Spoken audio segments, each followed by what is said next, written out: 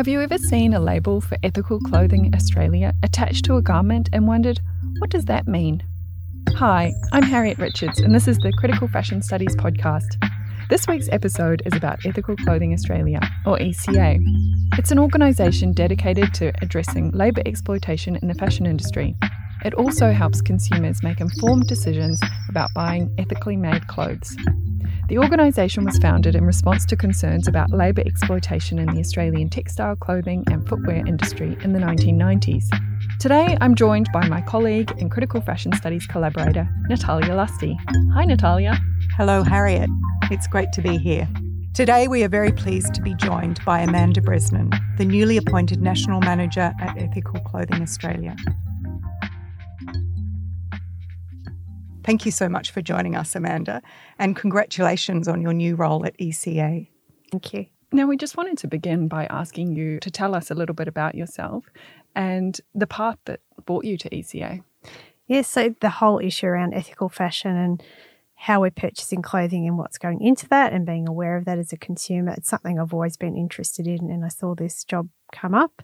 And the thing I've said to people when they've asked me this question is it is essentially a human rights issue that we're dealing with here around workers' rights and about when you purchase a product, what is actually going into that, and particularly the person that's making that product for you. I'm really excited to be taking on the role. I think it's got a lot of potential and I'm hoping to grow ECA and expand into other areas and excited about the opportunity. We often feel that a garment made in Australia is made ethically, but this is not necessarily the case. So Ethical Clothing Australia is targeting Australian consumers as well as supporting workers in the Australian fashion industry. Let's start with the consumers. Why should Australian shoppers be looking out for the ECA label? What does it tell them? The thing that the ECA label will tell people, so when they see a product or they look at something online through our ethical shopping guide, is that they know that what has gone into that product has been checked from the whole supply chain. It's not just the final product that they're looking at, it's the whole supply chain, it's the contractors, it's everything that's gone into making that product. So when someone sees that label, they can be absolutely certain that the person who's made that product for them has been paid properly, has proper working conditions, and that their entitlements have been met. The label gives us a lot of information, but why is it important to give that information to consumers? What impact do you hope that the ECA can have on the way that Australians buy clothes? So I think for people to have that certainty that when they purchase a product, they know that the person that has made that product has been treated properly, has fair conditions, they're not working in sweatshop conditions, they've got proper safety at their work, that they're being paid properly. And that's not just happening for the person that might be making the end product, it's across the board. And I think that's such an important thing because we know sweatshops still exist in Australia. I mean, people I think, oh, that's something that happens overseas. And I think to have a process that's very transparent, that people know that whole supply chain is being checked through, and that by just having that label on there, we know as consumers that's what's happened. I think that's really important. As you indicated, there's been a long history of labour exploitation in the fashion industry and a lot of stories in the media more recently about the prevalence of modern slavery. And it's something that a lot of people don't often associate with Australia and with garments made in Australia. So the work you're doing is highlighting that. So can you tell us a little bit more about how ECA supports garment workers? Yeah, so obviously we're accrediting and having compliance processes across the supply chain so that workers are being supported through that process around their entitlements and conditions that they're working in. So through that collaboration with the unions and having that compliance which goes into workplaces, that provides significant support for workers as well, so that if something is actually happening in their workplace, they have an avenue where they can bring that up and take that forward, because I think there's a lot of fear for people that they think they might lose their job if they say something. So having an avenue where they can do that in a confidential way and have someone able to go into the workplace and check that, or be able to raise an issue with a union representative to go through that process if they are working in a workplace setting. And obviously we're talking about out workers as well, who are even more isolated. And also I think one of the key things with the compliance staff as well that work with the union, most of them, if not all of them, have had experience working in the garment industry or textile industry. They've been out workers themselves. And because we know a number of people speak a language other than English, and particularly have Vietnamese and Mandarin speaking workers, there's people who speak that language as well. So it provides, I think it's a safe avenue for people to go through where they normally wouldn't be somewhere where they could raise that. That's a really great point. And actually earlier in this series, we spoke to Emma Doe and Kim Lam, who were the authors and the collaborative team really behind the Working From Home publication, which charts the history of Vietnamese home workers or outworkers in the Australian fashion industry since the 1970s. And it's interesting to me that the No Sweatshop label that emerged from union action in the 1990s, and especially the Home Workers Code of Practice that was launched in 1996, really led to the establishment of what is now Ethical Clothing Australia. So, I mean, you've touched on the idea of outworkers here, but I wonder if you could tell us a little bit more about the role of home workers or outworkers in the Australian fashion industry, and also how ECA supports those workers. I think we have to look at some overseas issues, obviously have impact as well on the manufacturing of goods in Australia, and whatever the motivation might be for manufacturers to engage outworkers, often we do know it is about cutting costs. But I think what's really important too is the award and the Fair Work Act and actually recognising outworkers being a significant part of the industry and having that specifically mentioned. And I think that has really highlighted, I think, the specific role that they play in manufacturing of clothes and garments in Australia and ensuring they have protection because they're not actually in a physical workplace. Not just the outworkers, but also some of the business owners as well who might be from a non-English speaking background and helping them to understand. Because I think part of it might be too that people just don't actually understand that there's a legal basis that they have to implement as part of their workplace. So I think you've got manufacturers and union reps there being able to work together and have a collaborative way of going into a workplace or going to someone's home where they might be working and ensuring that those, the things they're entitled to are being done. And we've also supplied information via a website and other materials that are in other languages so that people can be physically given information as well that they can look at and read and, be able to ask questions about if they need to.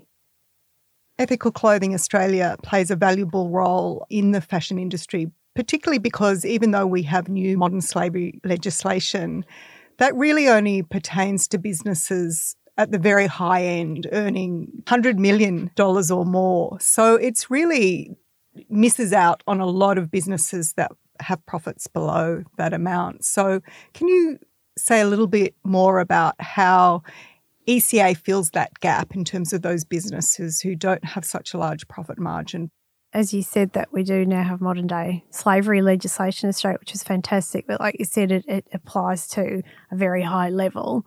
So again, fantastic innovation to have in Australia and to have that now in place. But the businesses that would come across, in the industry we don't qualify for that at all. So it still means we need to have those bases in place that are supporting workers and ensuring that people aren't working conditions that might amount to modern day slavery. Basically, the sweatshop thing is quite unimaginable to happen in Australia, but it does. And we've heard stories of people, maybe just walking down the road and seeing literally seeing a darkened room and going, there's a whole lot of people in there and sewing machines working. That's a difficult thing to actually uncover and actually investigate. But again, having the union involved in what they do, it does then give it something that if they become aware of it, it's something that they can investigate through their own processes. In many ways, to me, the sheer fact of ECA existing kind of alerts us to the fact that it's necessary. Absolutely. And the fact that you've got ECA, the fact that you've got modern day slavery legislation, all these things in place. So you said it means that, yes, it's actually happening in this country. And it's, it's happening across a whole range of industries, but particularly in clothing, textile, footwear manufacturing, where, it is very manual type labour. It's something that happens quite a lot. And again, we talked about the award and sort of to explain what that is too. That's actually, no matter what industry you work in Australia, you should have an award. And basically what that is saying that there's a basic level of pay you should be paid, but it also recognises skill levels, which is really important. And that's often been a challenge to the industry where the skill level of someone who might not be being monitored in terms of what they're being paid are possibly not being paid for the right skill level. And I know there's been some efforts, I think, the last couple of years to get rid of that award, which I think is really concerning because, again, for me, it's concerning what it might say about the industry if someone's trying to get rid of the award, that they're sort of saying we're not going to pay them properly. And I think that's really concerning if that ever happened, that it was gone. Again, because we're talking about quite vulnerable, isolated people and they need to have certainty. So the fashion industry is notoriously opaque, especially when it comes to knowing where, how, or by whom our clothes are made, let alone those conditions under which those who make our clothes are working. And it's really clear that ECA is challenging this model. I mean, you've already spoken about transparency, but I wonder if you could tell us a little bit more about transparency in the ECA accreditation model and why this is so important for monitoring ethical compliance. So, because we know there's a lot of, outsourcing to other contractors. So it also means for the business themselves, I mean, they potentially lose track sometimes of what's happening to. We know that happens with contracting. So it means that they can say, well, here are the people we're contracting to, and the compliance team can actually then go and look at what's happening for their workers as well. So it provides that full picture. I think that happens in other industries as well, with contracting. They just go, well, we don't have any responsibility because we've contracted out to somebody, and that's not the case. You're responsible for the whole thing that results in the final product, whatever it might be. And I think, again, that's why this model is so important, also because we know with the Australian made label that often those things, they're not made in Australia. So again, I think it's that certainty.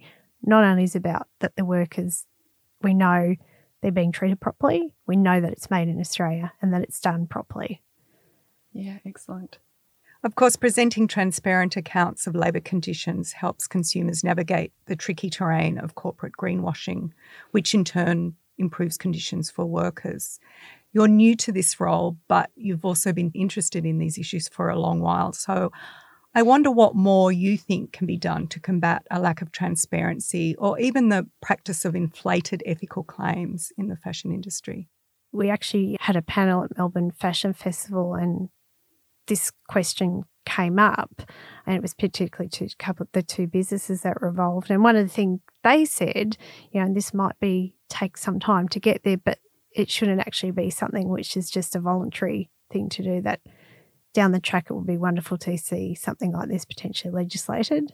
I mean, obviously we have the Fair Work Act and we have the award, so they're legislative practices, but whether that's something we would see enshrined in terms of regulation or legislation, that's, obviously a big piece of work, and, that would significantly expand the scope of ECA if that was the case.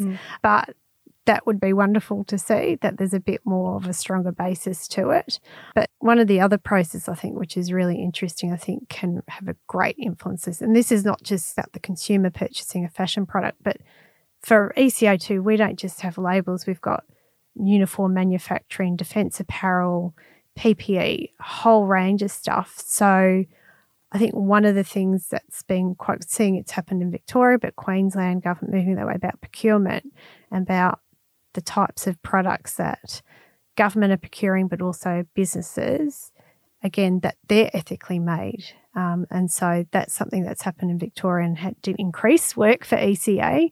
And Queensland government have done it, and it looks like they may expand into uniforms and those sorts of products. So that, I think, government can also be a real driver of increasing the scope of what products included in ethical production. And, again, I think, think about the motivation of businesses. It's really wonderful when businesses want to do this off their own bat and say, we want to be accredited and make sure workers are paid properly. But even if it is a motivation which has been driven by more of a stick approach from government, that's okay, because it just actually means it expands who's actually a part of that. And again, that businesses understand this is something they have to do. I think that whatever the motivation and drive is, it's good if it actually goes to an outcome, which is about workers being paid properly and treated properly. Yeah. And it also, your comment there and talking about uniforms, it reminds us that we all have a duty to purchase clothing that is ethically made. So often ethical clothing is something associated with fashion, and fashion is trivial and feminine, but actually everyone wears clothes and all clothes are made by hands. So that's a really good point to think about how uniforms are one area that we can also start to think about how clothing is ethically made. It's something we do every day. We get up and we put on clothes. Everyone does that. And about, like you said, it's made by someone. It's made by a person. And if we can have more of an understanding about what goes into that and start to actually have more of a conversation about, well, what's happening to the people that make that? I think it's ultimately about the type of society we want to live in, and that all people, no matter what sort of work they do, are treated properly. You also supply a list of audited manufacturers on your website to help businesses. And I can imagine that this would be particularly useful for small businesses starting up. And we know there are a lot of, small fashion houses, startups in Melbourne particularly, that attracts lots of, designers new to the industry. So can you say a little bit more about how you've developed that list of audited manufacturers?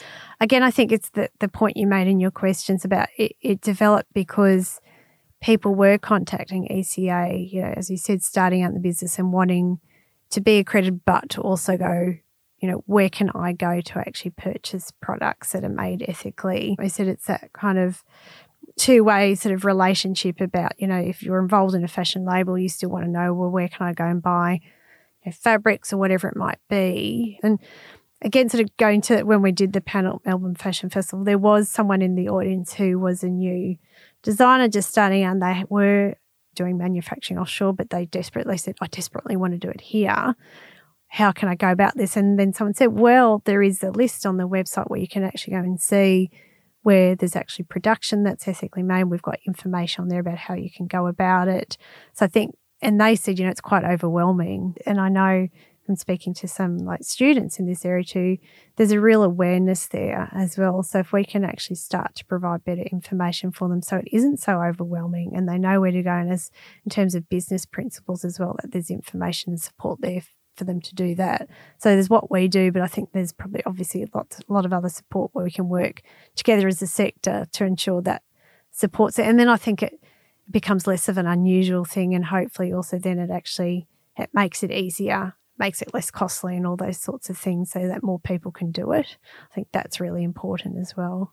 There's a skills shortage in fashion manufacturing. And I guess one of the fantastic things about the work that Ethical Clothing Australia does is that it ensures a really robust industry. So hopefully, new people will be attracted into that industry and help support it into the future. Is that the sense you're getting?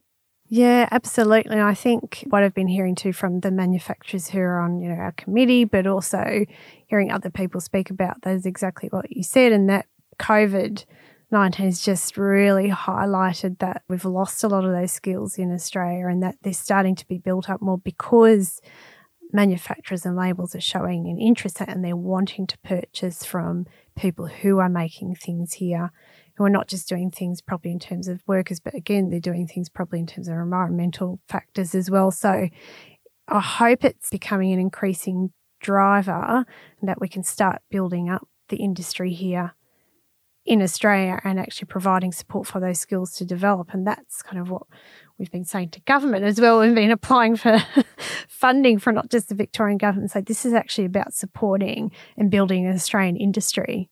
And how fantastic would that be if those things can actually happen here and they don't have to go offshore, that there's more work for people, the industry grows.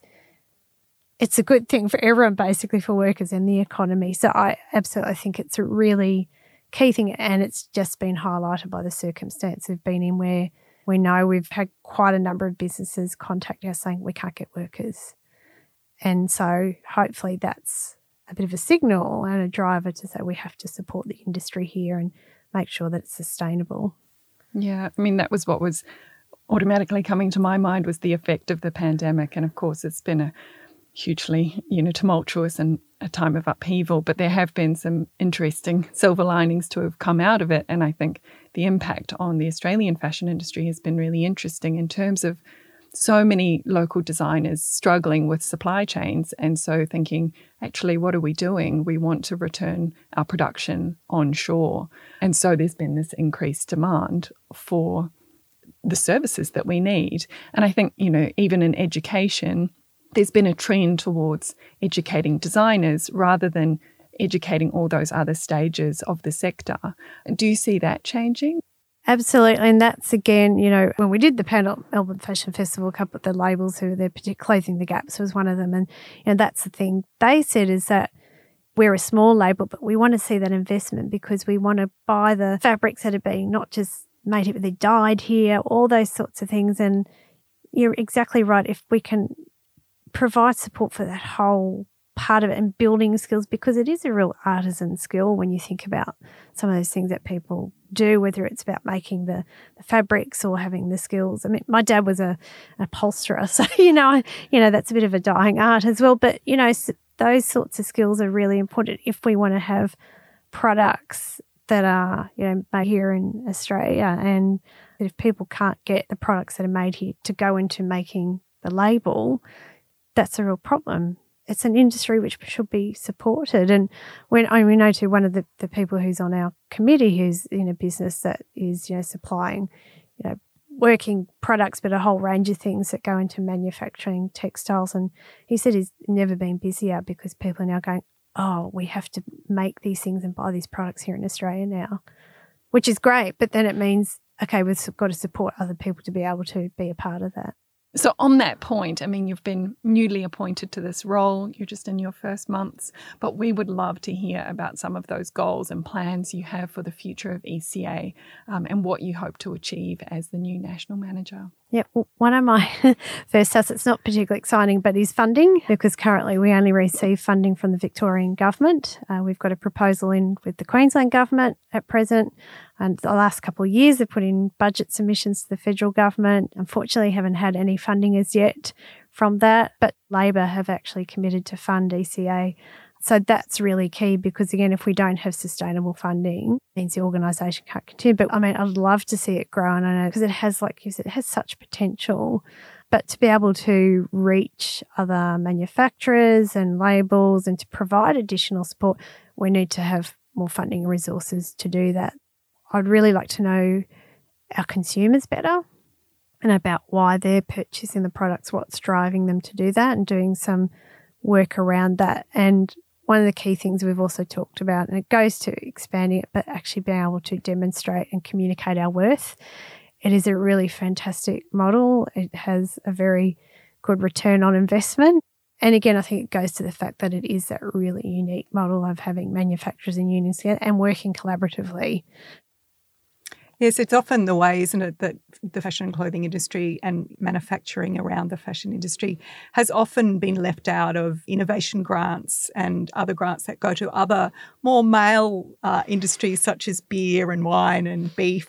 But it seems like there is something slowly changing on this front. So fingers crossed that your funding comes through. Yeah, and I think the thing that you just said, the fact that there is a gender basis in this issue as well, and it, I think, unfortunately, has had an impact, and that's, again, it's across the whole industry from the workers to the people who are actually starting to become designers as well, like you said, and being left out because they're just kind of, it's the clothing industry. But what a huge contribution it could make to this country and the economy if it was supported properly. It's got such potential. And like I said, just the last couple of years of COVID has demonstrated exactly why it needs to be supported and what a huge contribution it could make to the economy.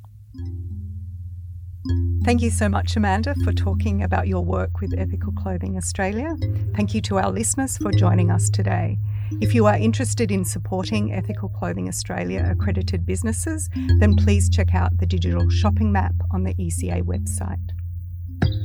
We hope that you've enjoyed this episode of the Critical Fashion Studies podcast. We would love for you to join us for the fourth and final episode, when Natalia will be joined by graduate student Britt Craig to speak with fashion curator Paolo Di Trocchio about her work with the fashion collection at the National Gallery of Victoria.